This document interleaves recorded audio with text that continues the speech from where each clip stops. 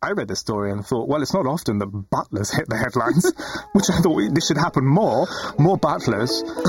So my instant reaction was to think, well, what would JEEVES say? It's like, I really couldn't recommend Assassination, sir. Why is my child writing about these white American people? And she was like, why don't you write about something you know?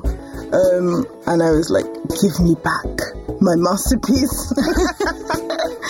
The difference between being a private person who writes and someone who is technically an author is not just a name, it's a feeling that goes along with it, and I think the feeling is one of exposure. Yes. And it's like alchemy, it turns something that is kind of raw experience into an elevated form of kind of a piece of literature that holds together.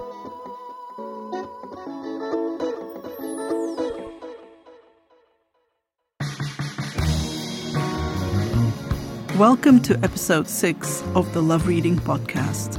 I'm your host, Eleanor Lappin, and our guests today are novelist Chibundu Onuzo, Olivia Sudjic, and Ben Schott, and literary critic Lucy Scholes. Enjoy.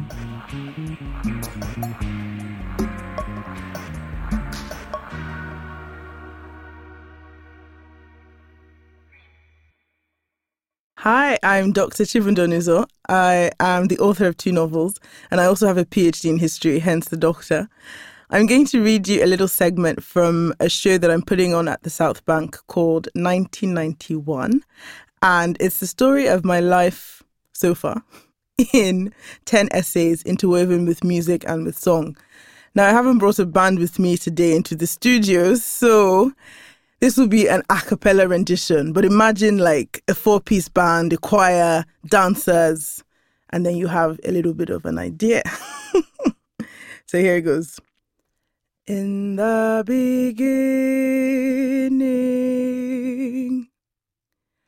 in the beginning,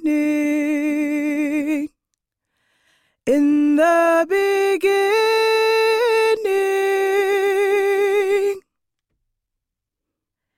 in January 1991, I was born in a hospital in Lagos under sterilized conditions. My father waited outside in the lobby, and my mother waited inside in the delivery room. Labour, I've heard, is a lot of waiting. Waiting in between contractions, counting the hours and then the minutes and then the seconds between the slow ripping apart of the body. I don't know how long it took to travel down the birth canal, nor do I know what time I finally emerged headfirst into the world. What my mother attests to is the fact that I did not cry. I emerged with my eyes open, staring first at the doctor that caught me, and then at the mother I was passed to, and the father admitted into the theatre at last, when the drama was over. I share a birthday with the actor Kevin Costner and the engineer and inventor Ray Dolby and the surgeon Daniel Hill Williams, who performed the first successful heart surgery in 1893. I make no comparison between our achievements. All I'm saying is, I'm sure they cried. I was born on 18th January 1991, and these are my origins. Hey, you wanna fair Joro me, Joro. Hey, you wanna fair Joro me, Jo. Hey, you wanna fair Joro me, Joro. Chibundu Onuzo, welcome to the Love Reading Podcast. Thank I am you. so happy to have you here. What we just heard is a part or maybe the beginning of your performance, and I do want to talk to you about that. But first, maybe I'd love to hear a little bit about your writing, your books. You are 27 years old. Correct. And you are already the author of 2 novels. I have both of them here. The first one was called The Spider King's Daughter. You wrote that you published it when you were 21. Mm-hmm. And the second one, Welcome to Lagos, which was published 2 years ago, I think. Correct. Both by Faber. Yes. Now, tell me, why is Lagos such a hub of creativity? I mean, that's a massive why. And I don't claim to have some sort of answer for it. I think a large population helps. And I think also the cultural history of Lagos is very rich. So if you see someone like Fela, even though he grew up in Abeokuta, he moved, his base was in Lagos, his Kalakuta Republic was in Lagos. And Lagos is it's a hub not just for Nigeria, it's a hub for the whole of West Africa and Africa in general. So people migrate to Lagos because of all the economic opportunities. But I think an extra of that, or a side effect of that, is that they also bring their culture, and they also bring their stories, and they also bring the way they dance and the way they dress and their food. And so Lagos ends up being this place where there's just so many different cultures to draw from. You were born there, Mm-hmm. and then what happened? Well, I was potty trained, and then I went to nursery school and primary school. But I moved to England when I was 14. Mm-hmm. And I think I didn't really appreciate Lagos when I lived in Lagos. And part of the problem was, I come from quite a middle-class background. Both my parents are doctors. And you will see this in the lives of other children who grew up in households like mine. We consumed a lot of foreign material. So we watched a lot of American TV. And I read a lot of British and American books. What did you watch? I watched Cartoon Network, Yeah. Powerpuff Girls, Johnny Bravo, The Amanda Bynes Show, Tom and Jerry. So those type of shows. Yeah. And then what it created in you was this sort of feeling that you lived in a province, that you lived in a place where nothing was happening, and that you needed to escape to the outside world. And you have to think about just the dislocation that it takes. You're living in a city with literally millions of people. Millions. But because of the media you're consuming, you feel like you're living in a backwater. Because your experiences are not reflected in the media you're consuming. And which is why I think people growing up in Lagos now, they're really fortunate, I think, especially because of the cultural output that's coming out. They're listening to Wizkid, they're listening to Davido, they're listening to D'banj. And what that means is that they get the sense of we're cutting edge as well. Mm-hmm. Whereas when I was growing up, it was all American music. It was all Ja Rule and Ashanti and, hip hop. And now it's the other way around. They are looking to Nigerian artists to inspire them and to work with. Yes. And so at the age of 14, you came to live in Britain. How did that happen? I went to boarding school. What did that feel like? Well, I think... So this is the thing. So we arrived there and Winchester, and that's the thing, you want to escape Nigeria, and then you escape Nigeria to Winchester. It's this small town, and there were no black people there. There were 3 black people in my school. One was myself. The other was my sister. And the third was a girl that we happened to go to secondary school with in Nigeria. So it was just our friends and family were the entire black population. And nobody knew anything about Nigeria. And I think it's interesting. It's one thing to think that you live in a backwater. It's another thing to actually live and people will be like, Nigeria, is that in South America? Yeah. Or, they'd be surprised at how well we speak English. And we'd be like, well, you speak really good English as well, And these kinds of things. People didn't really know where we were from. And I think moving to that environment made me want to write about Nigeria. Because up to that point, I actually hadn't been setting any of my fiction in Nigeria. Because what would happen was I just write all these stories with these white American children going back in time and just all sorts of things. And obviously, there's this whole idea of, creative freedom and et cetera. But it's not writing that comes from creative freedom. It's writing that comes from colonization. So it's very different. It's one thing to say, I fully inhabit myself and I want to inhabit another character. It's another thing to say, stories like mine are not worth telling, or are not interesting, or even me, myself, that is my story. I'm not interested in the story. I need to write about something else for it to be interesting or valid. So yeah, I remember showing my mum my work when I was a 10-year-old, actually, my very first novel. And it was this novel with these white American children. And she read the first 5 pages, and I'm sure she must have read them thinking, I've done something wrong. Why is my child writing about these white American people? And she was like, why don't you write about something you know? And I was like, give me back my masterpiece. I'm just speechless. You wrote your first novel when you were 10. Well, I didn't finish it. I started writing my first novel when I was 10. But I was a massive So reader. you found your voice in Winchester, basically. Indeed. By looking back at Nigeria, feeling the connection with your home, with Nigeria, but living here, living in the environment where you and your sister and friend or relative, you were completely different from everyone else. So that made you think differently about how or what you wanted to write. Yeah. And so let's talk a little bit about what happens in Welcome to Lagos, because I'd like to understand what happened between you writing this book, this novel, and what you're doing now, the show you're putting on at the Southbank. Okay, so, Welcome to Lagos is my second novel. I wanted to write a novel with a large cast of characters. I'd finished The Spider King's Daughter, which only had 2 central main characters. And I wrote Welcome to Lagos. And what happened was, so I'd had a book launch for The Spider King's Daughter.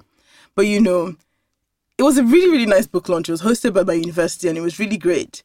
But, it wasn't me. It wasn't all me. It was just, Chibundu has written a book and all these people have gathered for Chibundu's book, and there's some wine and there's some canapes and, I do a reading from the book, a few questions on the book, and it's the end.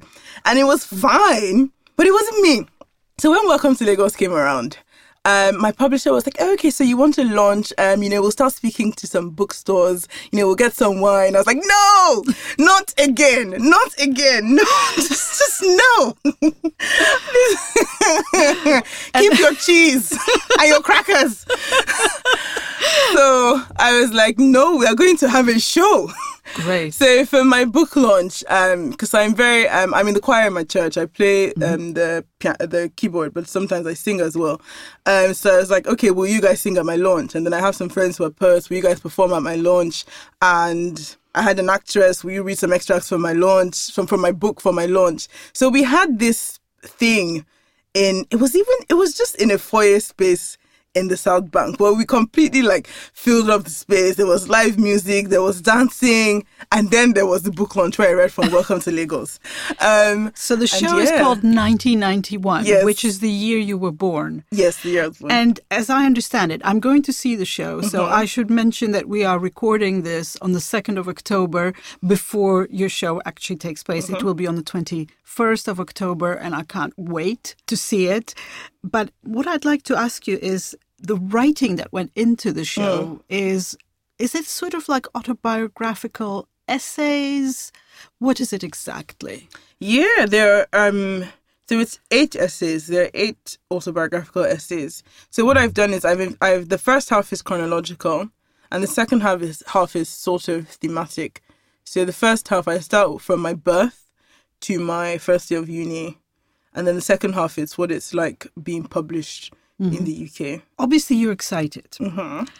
But are you also in any way anxious about exposing yourself so personally, on such a personal level, really opening yourself up? Do I feel like I'm being vulnerable, putting myself out there in this way? I suppose. So, I don't mind the stuff about my articles. I don't mind the stuff about my background and boarding school, etc., because I've spoken about this stuff so much that just crafting it into an essay means that I can make my points more eloquently and just less. I can say, how sometimes people ask you something in an interview and you say it and then you get home and you're like, no, I wish I could have said it like this. So now I've had time to craft and package, all my responses. But I have an article on relationships, which is yeah, so that one is about the fact that I'm celibate. And so, yes, that would be interesting to see. Give us a taste of, again, because of the timing, your show is coming up. And by the time we air this, it will actually be just after. Mm. Nevertheless, give us a taste of what we are to expect in your performance. Okay, so I'm not the only person reading the essays. So I have a couple of actresses. So there's going to be a band, 4-piece band, maybe 5, but at least 4. They're going to be singers, they're going to be dancers, and all of this is interacting with the text. Actually, what I'm most excited about, and I can say this because obviously this is going to air after, so it's not going to be a surprise, but I'm going to have a live drawing. So I'm going to have my friend who's an artist respond to the text while it's being read. And I'm actually very excited to see what he's going to create, because I was talking to someone at the Southbank and they were saying, do you have any idea what he's going to draw? I was like, nope. And if it doesn't work, we'll just move to the next essay. But yes, I'm very excited to actually see what he comes up with. Yes. In 10 minutes, basically. That's really, really, really incredible. And after the 21st of October, will there be repeat performances? I hope so. So, for now, we've just... we're aiming for the 21st. So it's part of the London Literary Festival. But, it's looking like it will sell out. I hope it will. So, if we had a good response and people react well to the show, yes, it's very possible that we'll be back. That would be absolutely amazing. Chibundu Onuzo, thank you so much for this wonderful conversation, for Love Reading. We were very happy to have you here, and we are looking forward to your next book and to your performance. Thank you.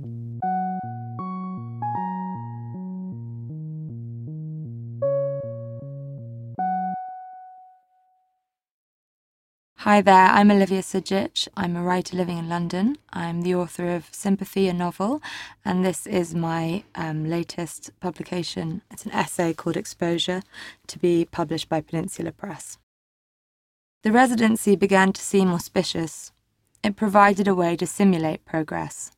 Simone Weil said that to be rooted is perhaps the most important and least recognised need of the human soul. I agree. I get carsick and anxious on planes, and yet in a state of emergency, whenever I am faced with the choice of fight, flight, or freeze, I feel the need to move. Stillness cannot make me calm. It feels claustrophobic, as if the wrongness of a new normal is setting around me like cement. After one breakup, I joined the walks of a new friend whose baby would only sleep if pushed in a pram. The moment motion ceased, the baby would wake up and scream. Though her sleep-deprived parents suffered, I understood her choice of narcotic well. I thought that evading stillness, even familiarity, which can have the same effect, would help.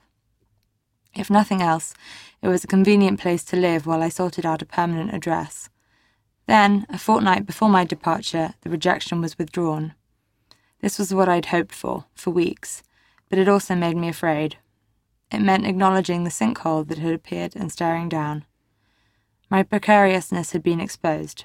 I had no instinct for who or what I could trust, including my own perception. Again, the uncertainty of whether to go. Brussels now seemed like limbo. I decided to pretend everything was fine and continue with the plan, to fake stability until the fiction became reality. Anything that did not feel fine was the product of my anxious imagination, which I feared had also been to blame for the rupture. Just as I had reread certain messages to make the rejection feel real, now I reread the retraction each time I thought about the knife that had for now been sheathed. I put back everything that had been disemboweled and held my belly to keep it in. I decanted all my liquids into miniature bottles and sealed them in a regulation plastic bag. I boarded the plane for Brussels Airport, Zaventem. At first, as in New York, I hardly stood out in my alienation, except that at night it was harder to eat out, and by day I lacked an obvious purpose. As others walked to work, I merely walked, looking for the brass scallop shells on cobbled streets marking the pilgrim route, the streets the Bronte sisters used and later Teju Cole. I was wrong about the city, of course, and the organisers of the residency were excellent, warm and generous, happy to give me the invisibility I'd initially wanted. Determined to commit to the monastic existence I'd envisioned, I avoided them. I've never read this out loud before, can you tell? In fact, I haven't really reread it since it got sent to the printers. Olivia Sudjic, welcome to the Love Reading Podcast. Thank you for having me. It is incredibly wonderful and fascinating for me to be hosting you now on this podcast because we have a previous life history together. You are the author of Sympathy. Yes. Your debut novel, which I published. Which you published, and without which this essay would not have happened. Let's talk a little bit about what Sympathy was about in the first place. So Sympathy was a novel I started writing when I was 25, and I did it in this, initially at least, in this very kind of unstructured, almost free-fall like way, where I had no real expectations of it going anywhere. I didn't really understand the kind of mysterious publication process or how one might go about getting an agent or really any of those steps. And now I'm in lots of ways glad I didn't. I think that the book that came out was sort of shaped by that free fall in lots of ways, because it's about a story of a girl who goes to New York and is very much sort of loosed from various structures and is sort of falling. And I now look back and wonder how that experience might have been changed if I had known what it was like to publish, or I don't think you ever can really know. It's one of those things you can know abstractly, but then the difference between being a private person who writes and someone who is technically an author is not just a name. It's a feeling that goes along with it, and I think the feeling is one of exposure, both for better and for worse. I think you feel very privileged and very lucky, of course. You feel like, isn't it amazing that all my dreams are coming true? And then if you're me, perhaps, and I think a lot of authors increasingly do feel this, you also suddenly feel like your consciousness is sort of divided a million times and it's out there for anyone to poke through. And it doesn't matter if no one ever does, just the fact that they could. And also, I guess, it answers in a non-fiction way some of the questions that novel raised about surveillance, about identity, about how the internet is shaping all of us. Because I think one of the key things when I was writing this essay and in discussion with the editor who commissioned it was I felt like I did read, essays and books on what it's like to be a writer. And, you get to a stage where it's like, I almost, it's addictive actually reading about the habits of writers when you yourself are procrastinating. And it makes you feel somehow like you're part of a secret club. But there haven't been many essays or kind of how-to, if you like, in the age of the internet. And I think it's very different being an author now. So I kind of wanted to, not in terms of young authors, but simply new authors who are coming into this realm now in the age of Google, Amazon, social media, the expectations, the lack of privacy, all of those things which affect every single industry. I wanted to look at it from the kind of psychological perspective of a female author. So your Instagram is one of my favorite ones because it's hilarious. It's just always really, intentionally hilarious. Yes, it's always hilarious, funny, witty, aesthetically always interesting. There's always a bit of you in everything that you show there. And yet, actually, having just read your essay, those were pretty difficult times for you. So where I would be finding things funny watching you on Instagram, actually that did not necessarily reflect how you felt. And that includes pictures from Brussels. Yeah. From your residency. Yeah. So your photograph, I remember very, very clearly. It's interesting how Instagram becomes like a personal archive, both for ourselves, who put it out there, and those who follow us and watch us. So in my memory, I have images of you in Brussels. I didn't know it was a retreat, really. I didn't quite understand what it was, but I knew you were in Brussels in an apartment, and there were images of pages you had written, and you were sort of collating them or pinning them or, doing something with them, and you were kind of elated because it was the end of some creative phase. I wasn't quite sure what. But that image of your pages in Brussels, in an apartment in Brussels, implies progress. Has stayed with me, And now what I'm reading in your essay is an absolutely heartbreaking, beautifully written depiction of deep emotional crisis. Yeah, I think the problem is, you're right that it's an archive. I don't think it was simply a case of, it's not as literal as like faking being organised so that it will transpire. I think it was more that I was aware that internally I had been given this huge privilege of a residency in Brussels to try and finish, or in my case, really start, or at least get on paper my next novel idea. And instead of being able to use that space and that privilege and that time that had been allocated to me, I had sudden paralysis that I think may even be called difficult second album syndrome in other people's cases. But I think in mine was also interwoven with what I think of as my manageable but nonetheless difficult anxiety, which I know is like a buzzword, and I don't really care.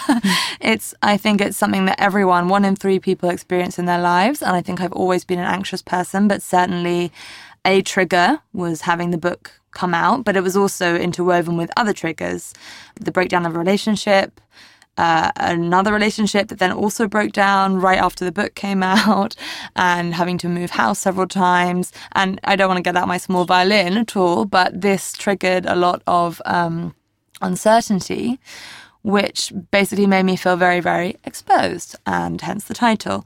I didn't feel like I kind of knew who to trust or where to go, and obviously the nature of writing is obviously it's incredibly freeing and liberating and all these wonderful things, but equally all of those things can turn on you and immediately become these almost tormentors. Not just that you're lucky and that you should be like singing, all dancing writer all the time, but also that there is no safety net, there's no ladder, there's no kind of way to feel that you're making progress. So one way is Instagram. You can take a picture of these notes you have scattered all over your floor, and in a way that is a form of progress. But obviously, and it is exposure. But it feels it's not really exposure, because you're showing me something, as we all do on social media, and especially Instagram. We're showing something that looks like something real. And it's not at all. It doesn't reflect what is actually going on. It's a reality, isn't it? This essay is absolutely brilliant, honestly. First of all, the transition from your fiction writing into this particular non-fiction type of writing. Your fiction writing already had so much, or has so much openness in it. You're so honest, so open, so free. And you just brought that into a personal essay format where you have to really go even beyond that, because you are talking about yourself. You cannot hide behind a fictional character. It's a two-way thing. You are both exposed to whoever you describe so beautifully, how in this apartment in Brussels you are on your own, but you're actually always surrounded by people looking in, builders, neighbors, anonymous sort of creatures living across, some way. And one of my favorite images in this story is how you found some peace by watching elderly people living opposite your building. So you are looking, into their windows, and then all of a sudden, what happens? The house is brought down by a kind of crew of builders and construction workers. Surreal. Yeah, Surreal. And then everyone has to move out. So was it dismantled? Well, it was first reduced to a shell, and all belongings and furniture and whatnot were removed, and then the walls were taken down, and then it was a cloud of dust, and by the end they even had sprinklers to kind of keep the dust down, because it was just a gap tooth where a building had been. But even if I'd not been in a city, that's the thing. It's unusual perhaps to have the idea of a writing retreat, which is not really what it was. It was a residency, but even that implies some kind of group communal thing. But it was very much in a city, and urban loneliness is very different, I think, from if I'd been in the middle of, Wyoming. But even then, the word exposure to me makes me think of being left outside to the elements. And there's even, I think, when you are miles and miles from people, so you don't have that, loneliness breeds in large groups of people type feeling. Even if you were in the middle of the desert, I feel like now, because we could always be contacted by someone, or we could always sort of check in on the world, there's pretty much Wi-Fi. In fact, I have just been in the Sahara Desert and I did get Wi-Fi there. Yeah. But that means that wherever we are, we're always, in effect, feeling something like loneliness if we're not constantly in communication with people, because the possibility exists. And so if it's not being taken up or if someone's not contacting you, it can sort of end up, like you say, I guess, taking you into this otherwise inaccessible reality, which is not entirely negative. I do think for writing, that kind of loneliness and withdrawal into one's head can be hugely positive. And I think when you're actually engaged in writing, nothing could feel less lonely. You feel like completely at one with what's going on in your kind of imaginary world.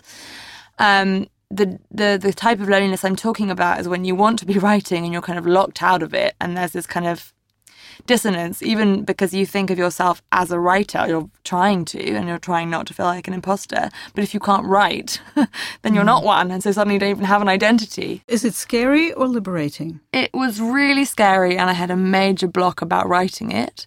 Now that I have written it and the response has been positive so far, it's not out yet, but since when is it published? It's literally published on Friday. Olivia Sudjic, thank you so much. Thank you for having me. Conversation with Love Reading. Thank you. Lucy Scholes, welcome to the Love Reading podcast and your brand new book post. Hi, Eleanor. Lovely to be here again. This time I am talking about an essay collection, which I don't think we've covered before. And this is a new essay collection by the Korean-American author Alexander Chee. And it is coming out from Bloomsbury. It was published in America earlier this year, and now it's being published here in the UK. And Chee has also written novels. He's the author of 2 novels, Edinburgh and Queen of the Night. But this is the first time that we're seeing his essays printed in this country, and they are phenomenal. So this is called How to Write an Autobiographical Novel. Yes, so it's slightly and misleading. And immediately we're thinking fiction versus non-fiction. Yeah. And I think that I think it's a really interesting title. I mean, the essay that it is talking about is an essay about his first novel, which was autobiographical to a certain degree, but not, and I don't want to kind of spoil the details, but the essay is kind of wonderful because it shows, he talks about the whole writing process and how one turns autobiographical experience into fictional work, which draws on your life but isn't necessarily the story of your life, but obviously in a certain way is the story of your life. And I think it starts with a sort of anecdote of he's giving a reading about this after the novel has been published, and someone in the audience says to him, "Why didn't you just write a memoir?" And that sort of, from that, it unspools into this wonderful essay talking about the differences between them. And I worry that I'm giving the impression that this is a book for writers, and I don't. I mean, I think it is in many ways, but it's also not. I think you can enjoy this collection of essays if you've got no kind of writing aspirations of your own. His so writing is wonderful. what are your favourite themes? It is a collection of essays about identity. Chee is a Korean-American novelist. He's a gay man, and he talks a lot about his kind of queer identity. He talks about his Korean-American identity. He talks about his political identity. I mean, there's wonderful essays. There's essays about his sort of early years, like as a younger man when he lived in San Francisco during the AIDS crisis, and his kind of work with ACT UP and certain and the activism of his kind of youth. And there is something of the memoir about this collection as well. I think the way it's been put together. That's exactly how I kind of perceived it. Yes. I felt that this was a way of explaining what happens when you're writing on anything personal, any personal subject, whether it's fiction or non-fiction, and what the difference is in, how you go about it. And having written a novel previously, or fiction previously, and then the memoir, I was aware, and you tell me whether that comes up in Chee's book as well. The one thing they do have in common is they both have to tell a good story. Yes, exactly. And and this is where people will come in and say, "Oh, but is that story true? And if it's a story, is it actually fiction, even if you're presenting it as non-fiction?" Well, a good story is a good story, and a good story in a memoir is just a good story that you have extracted from what happened. Yeah. And it's your way of telling it that makes it a story, not necessarily how it happened. But it has to be, the nuance is there, quite difficult to explain. How does he approach that? Well, I think one of the things I'm thinking about while you're talking about that is just the way that he has, through the course of this collection, I mean, every single essay in it, sort of telling a story. He writes very well about, having learnt to write and learnt on a really sentence by sentence level of how to construct language, but also what he's doing in each of these essays here is telling a story, and that's really important. And I think that this strikes me as being such an accomplished collection, partly because, especially these days, there has been this real kind of push towards autobiographical essays, and people writing about stuff that happens to them, which is fascinating and all very interesting to hear about people's experiences. Mm-hmm. But I feel like there is a big difference between having something very interesting happen to you and writing about it in a very basic level, and you're just sort of, explaining that, and having something happen to you and being able to make sense of it and kind of turn it in almost by, yes. I mean, it's like alchemy. It turns something that is kind of raw experience into an elevated form of kind of a piece of literature that holds together. And I think that's what struck me about these, and particularly why I enjoyed them so much, is that sort of each one is a beautiful piece of that alchemy, that he's turned something, this kind of thing, whether it's a small thing that happened to him, whether it's a very big kind of life-changing thing. And thus, by the end of it, you get a real sense of the story of his life and the story of him as a writer as well, and sort of what's made him at different points. And I think, I honestly can't think of an essay collection that I have enjoyed more or been as impressed by in recent years. Do you think he's very open in these essays, or do you think he leaves something sort of hidden? That's an interesting question. I mean, I think on the one level, he is very open. He's talking about, very personal things, but it doesn't feel as if it's all sort of brimming over with no control. There is a real sense of control there. And I don't mean that I don't mean that he's holding back and refusing to let us in. What I mean is there is a control over the way that he's structured these works. And I think that is quite important. And maybe that's another thing that I have a problem with sometimes with personal essays, where it's all just like somebody has to get their experience out there. And that can be, very valid in certain ways, but it's not sometimes exactly the kind of writing I want to read. Having read this, do you think it will influence you when you read his fiction? His first novel, Edinburgh, I have yet to read. And part of me feels a little bit upset that I read the essay about it before reading it, because he talks so eloquently about how it came out of, other drafts of other work that he did first, and kind of what he pulled out of it and why certain things stayed and why they did, and which is brilliant to read about, but will probably slightly colour my reading of it. So I actually feel that this is a window into this novelist's mind, his literary mind. We know how his mind works. We know how he looks at life, at reality, how he creates literature out of it. And then I do want to see how has he actually done it in a novel. Oh, yes. I mean, there's going to be great joy, to read Edinburgh after this and sort of see if... Also to see in one way of what he's talking about, the way that he makes sense of it, if that's the way I make sense of it as a reader. Because just because he sees it one way doesn't mean that I necessarily will. But all I can say is I'm, very, very excited to read it. We all tell stories. We all make sense of our lives in stories, whether it's the small things or the big things. And I suppose that's in a certain sense why I'm very attracted to essays, whether it's reading them or trying to write them myself, is that I think it's a way of making sense of experience and also often turning it into something that does make sense, right? Not just making sense of it in your own mind, but turning it into something that actually has value to it often, because things happen and you kind of think, well, why did that happen, or what's the point of it? But if you can turn it into something else, if you can make it into something bigger, I mean, I think that's why really good memoir, I mean, this isn't memoir, but it sort of has these kind of these feelings to it. I think there were some very good memoirs published over the last few years that do that similar kind of process of alchemy, that turns something that happened into something that really has meaning beyond that individual experience. And that to me is the kind of source of good writing. That's why we read. I love your idea of calling it alchemy. That's what happens in, writing personal essays. And we have chosen personal essays as our theme for this podcast. Perfect. So there are other contributions on that subject. So we'll bear that in mind. Maybe all of them are a piece of an act of alchemy. Lucy Scholes, thank you very much for your book post this month. My pleasure. Thank you.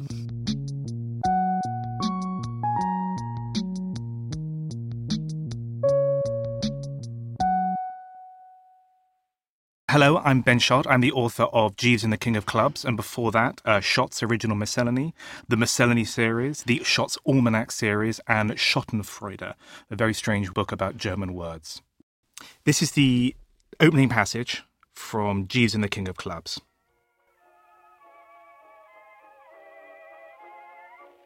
I was idling away the pre-cocktail ennui, flicking cards into the coal scuttle, when in buttled Jeeves with the quenching tray. "Your whiskey and soda, sir," he murmured, placing a perfectly judged tumbler at my elbow. I thanked him with a nod, sinking with ease the 6 of hearts. "Be it ever so humble, Jeeves." "Sir." "There's no place like home." "As I am led to believe, sir." "I mean, Monte Carlo is all well and good." "Sir." "But there's only so much baccarat a man can play." "Sir." "So many promenades he can tow along the front." "Sir." "So many snails he can winkle out with one of those little contraptions." "Pensez à escargots, sir." Before one morning he takes a long, hard look in the mirror and asks, "I wonder how Mayfair is muddling along without me." "I see, sir." After a while, abroad is always so dashed abroad, what? "It does have that quality, sir." "Thank you for your postcard, by the by." I indicated a seaside panorama mantelpiece between the snuff boxes. "I trust the gods smiled down on you in Herne Bay." "They did, sir." "Could you see the breeze and taste the sun?" "I could, sir." "Did the shrimps jump eagerly into your net, with lemon wedges clamped between their tiny teeth?" "Almost, sir." "Well," I said, accidentally consigning a joker to the log basket, "you seem suffused with joy, jollity and song, and eager to bop life squarely on the conch." "You are too kind, sir." "Supper in an hour, would you say?" I flicked the 9 of diamonds, which ricocheted alarmingly off a lampshade. To my amazement, G snapped the errant card from out of thin air and then coughed very slightly. "Concerning supper, sir." His answer was a question. Ben Schott, welcome to the Love Reading Podcast. Thank you. I do love reading. You do love reading, or do you love reading? Both. Could I say anything else? I was really trying to control myself very hard not to laugh out loud as you were reading. Why did you control yourself? Why didn't you let yourself go? Because I wanted our listeners to, enjoy your voice on its own, and they can laugh, to themselves on their own. It is so funny, and it is such a surprise that you can actually read this. Like, both characters, I could really imagine both of them in the room talking. In fact, I feel like I'm interviewing Ben Schott, the author, but also the characters in the book, and also the author, the original author, who you are in fact imitating by writing this book. Not imitating. This is not Let's imitation. Talk about that. Well, Let's this is homage, okay. And it's not imitation. You sort of have to write in parallel to the master, to PG Wodehouse. And actually, it's interesting. It really, because this actually ties into what you said. You were kind enough to say you can hear the voices, and I can hear the voices. And the reason why I thought I could write it is because actually each of the voices is very different. Each of the characters is different. I think people think everyone sounds the same. It's just posh people, and it doesn't. Bertie has a style and cadence and vocabulary. Jeeves has a style and cadence. Aunt Dahlia has a style. Anatole, even Uncle Tom has a style. Everybody, all the characters, actually are very, very specific, and you can use certain words with some and certain words with others. There's a speed and there's a rhythm. So how did you do that? How did you prepare yourself to write this book? Well, what I didn't do was go back and read a lot of PG Wodehouse, partly because I didn't want him very fresh in my mind. I wanted almost the rhythm and the cadence in my mind. The research I did was actually for period language. I spent a lot of time reading period books of slang, going through the OED, looking at words that were coined in the 20s and 30s, because it really is about the words. And when I say the words, I mean literally every single word.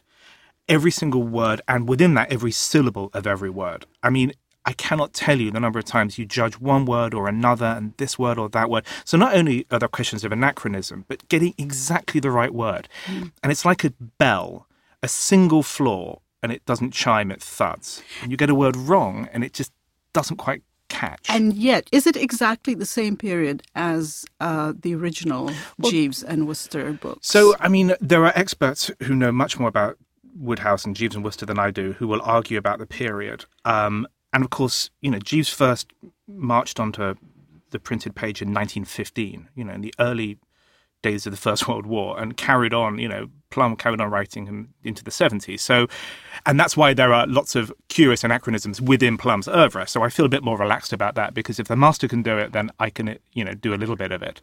In my mind, this book is set putatively in 1932. And the reason why it's has that is partly because of the cars and the communication in the books, and partly because of the Spode character. And for those who don't know, Spode is a sort of Oswald Mosley character that Plum invented to mock Mosley. And so you need it to be in that period for it to sort of have the very, very early dawnings of fascism, this sort of sense of, it's a beautiful sunlit upland Edwardian day, but there are clouds maybe banking on the horizon for the history that we know is going to come. One of the things that's different in this book, this sort of new approach, so people who love the books and people who love the books love the books. And, it's incredibly nerve-wracking to even approach this project. But there are several stylistic differences I made. The first is Jeeves speaks a little more, just because he's such a fun character and it's such fun to write for him. So I gave him a little more dialogue and he has a little more fun with words, because otherwise the danger is he just says yes. Although there's a big difference between yes, sir, and yes, sir, and indeed, sir. The world should shake with indeed. So he's a little more loquacious, and Bertie is a little more intelligent in this book compared to the canon. I was going to say, Bertie is written in this book in a different way. Bertie is almost like self-referential. Well, partly because I am not PG Wodehouse, as the world will firmly attest, and partly because I wanted to make him a little smarter. And also, so stylistically, it just more happens. There's more dialogue, there's less long periods of glorious Woodhouseian prose, there's more action, there's more plot. Partly because we're now, over 100 years on from the first one, and I just felt, we are just used to faster action and faster pace. And that's, as I was writing, it just felt, okay, well, let's move on. Okay, I'm done with that joke, we need more. But here is the central tension in Jeeves and Wooster, which I think about a lot. So Bertie is this bumbling fool. I think Hugh Laurie, although a genius and born to play, both of them were born to play the part. But I think the TV show that kind of I grew up with, a lot of people know, I think was a little broad. I think Bertie was a little too buffoonish, which begs the question, why would someone as intelligent and wise as Jeeves spend 60 years of books hanging out with such a complete and utter fool? If he was that awful and that stupid, Jeeves would just get bored of him. But the central tension is that Bertie is a bumbling fool, fine, but the books are written from Bertie's POV. So Bertie writes the books, and the books are the greatest comic fiction ever crafted in the language. So this complete fool, this self-confessed bumbling fool, is also the greatest crafter of English fiction. And that, I think, is the tension which drives the books. If you had like an omniscient narrator who described Bertie being stupid and Jeeves being wise, you would probably have a totally different feeling. But it's something about the English sense of self-deprecation. I'm a complete fool, and yet I craft these glorious books.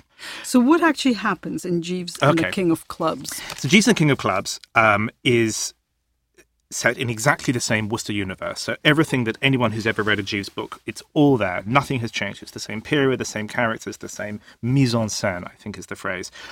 But I have shifted the world 5 degrees to starboard.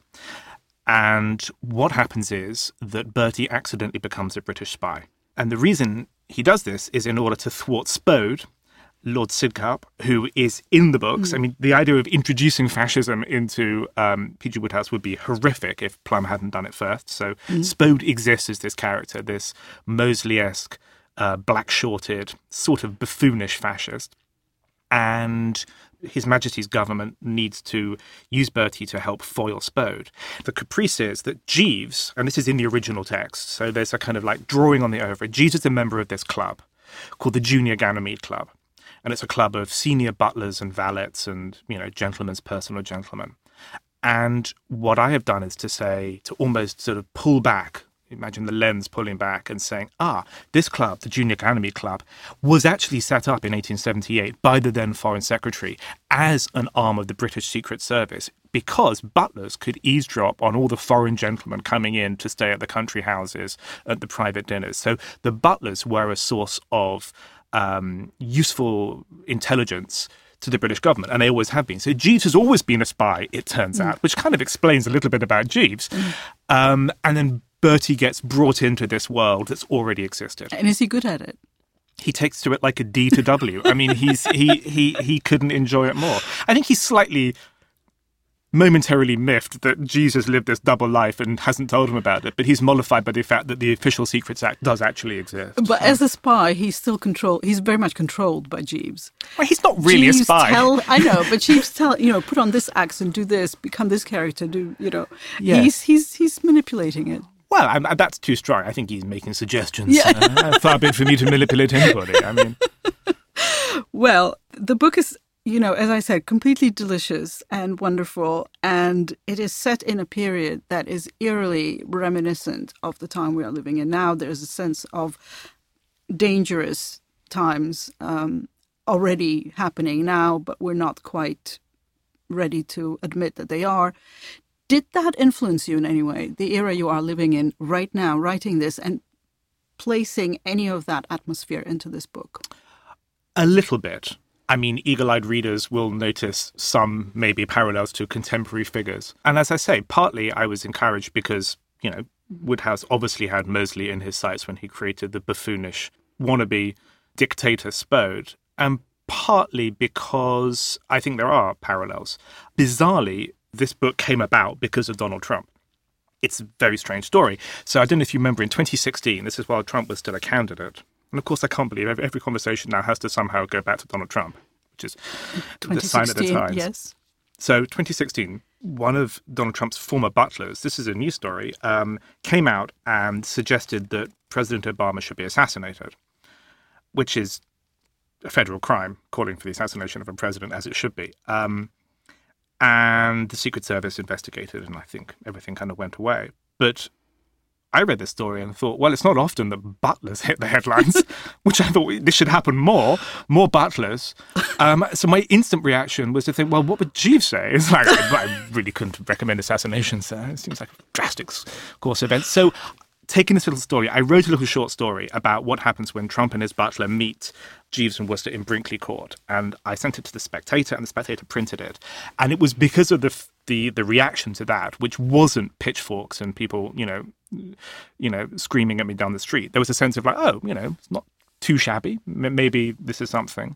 So then I carried on writing. So it really comes from that moment of politics. I see. That's absurd though it is. But that's really interesting because your first book, your first miscellany, the book that became your first, was also more or less a bit of an accident. You did something. It was a Christmas card that went terribly, terribly right.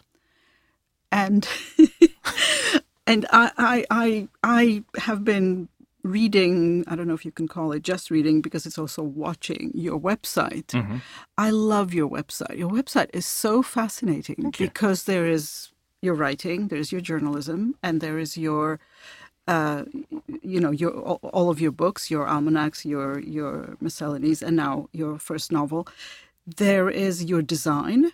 Mm-hmm. There is your consultancy, which, as I understand, is based on the principle simplify everything.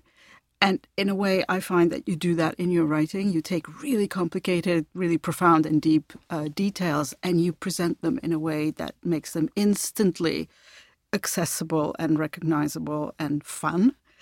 And there are photographs, portraits that you took when you were a photographer earlier on. So I'm going to put something on the table now. Oh, my Lord. Tell me if it brings up any memories. Is it a puppy? I hope it's a puppy. It is not a puppy. Oh, yes. Oh, my Lord. So it does. It is a Kit Kat. It's my first job. Polo and Smarties. In fact, it isn't my first job. It's actually my only job. So the only job I ever had was at the advertising company J. Walter Thompson, who were actually in Berkeley Square. So bizarrely, Bertie would have lived just around the corner from them. And that's actually one of the reasons I know that area of Mayfair so well, is because I spent a lot of time wandering around. I got a job in advertising after leaving university. No, I thought I'd better get a job. So I got a job. I left university. I went and worked for them. And I think I lasted 6 weeks. What have you contributed to this image? Absolutely nothing.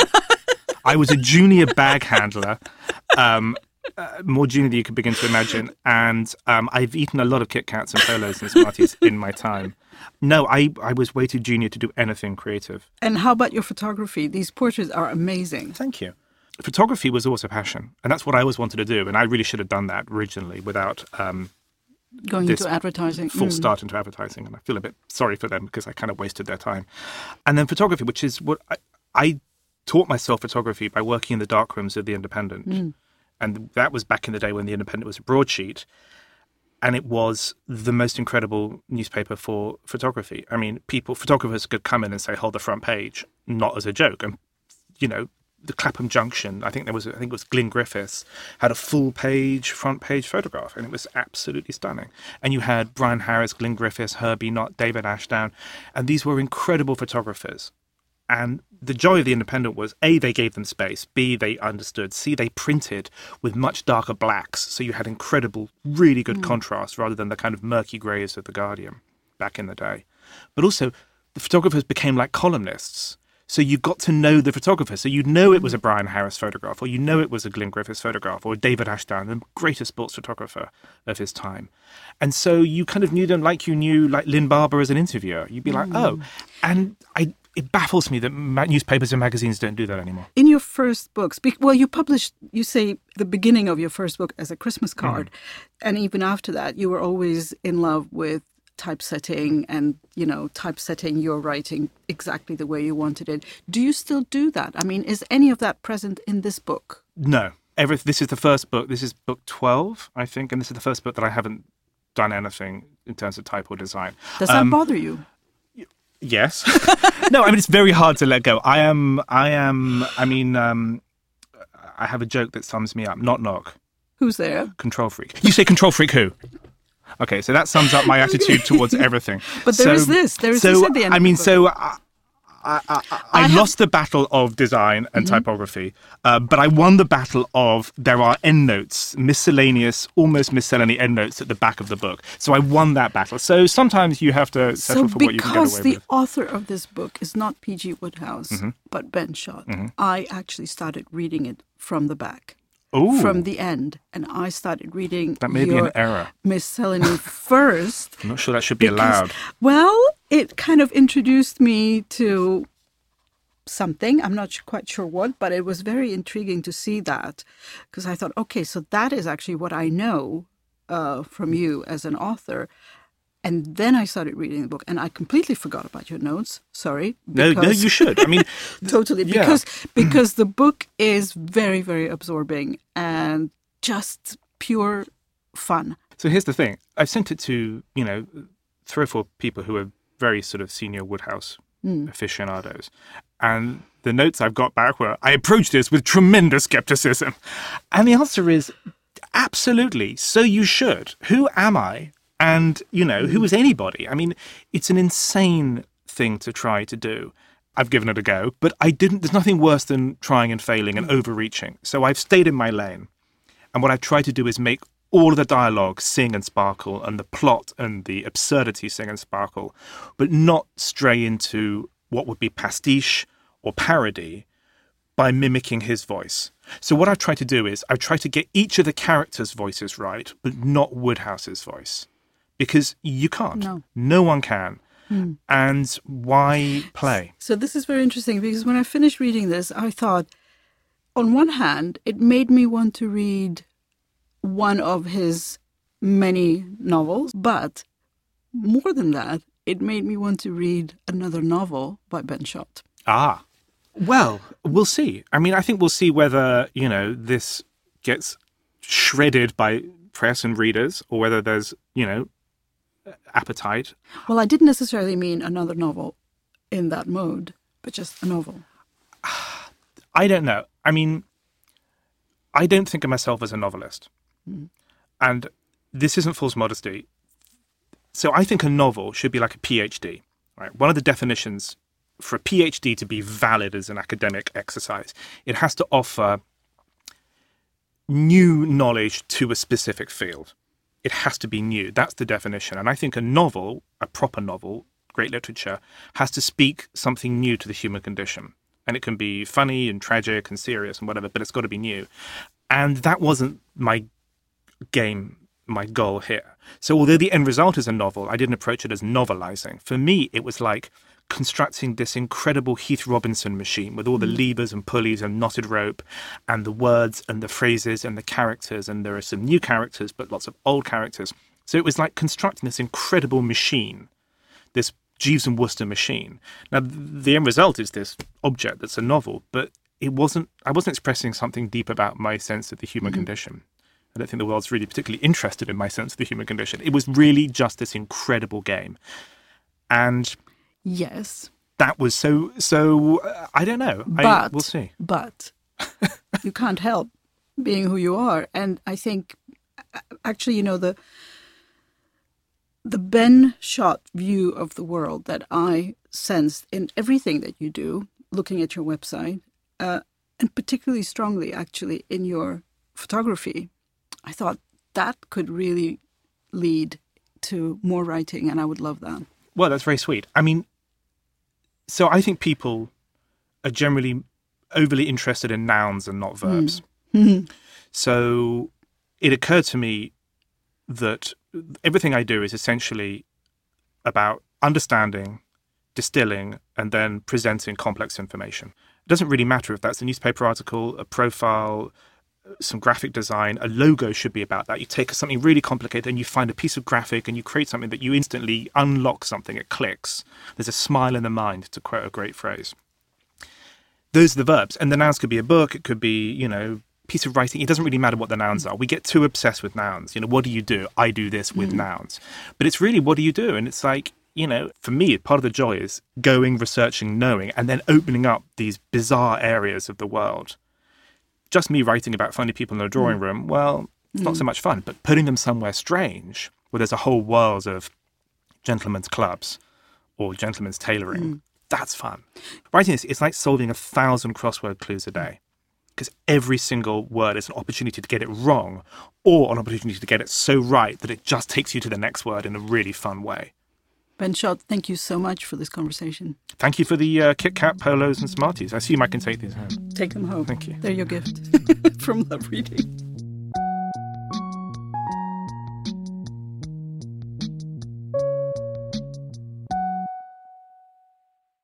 Acts of Alchemy, a term coined during my conversation with Lucy Scholes about the intriguing process of writing personal essays.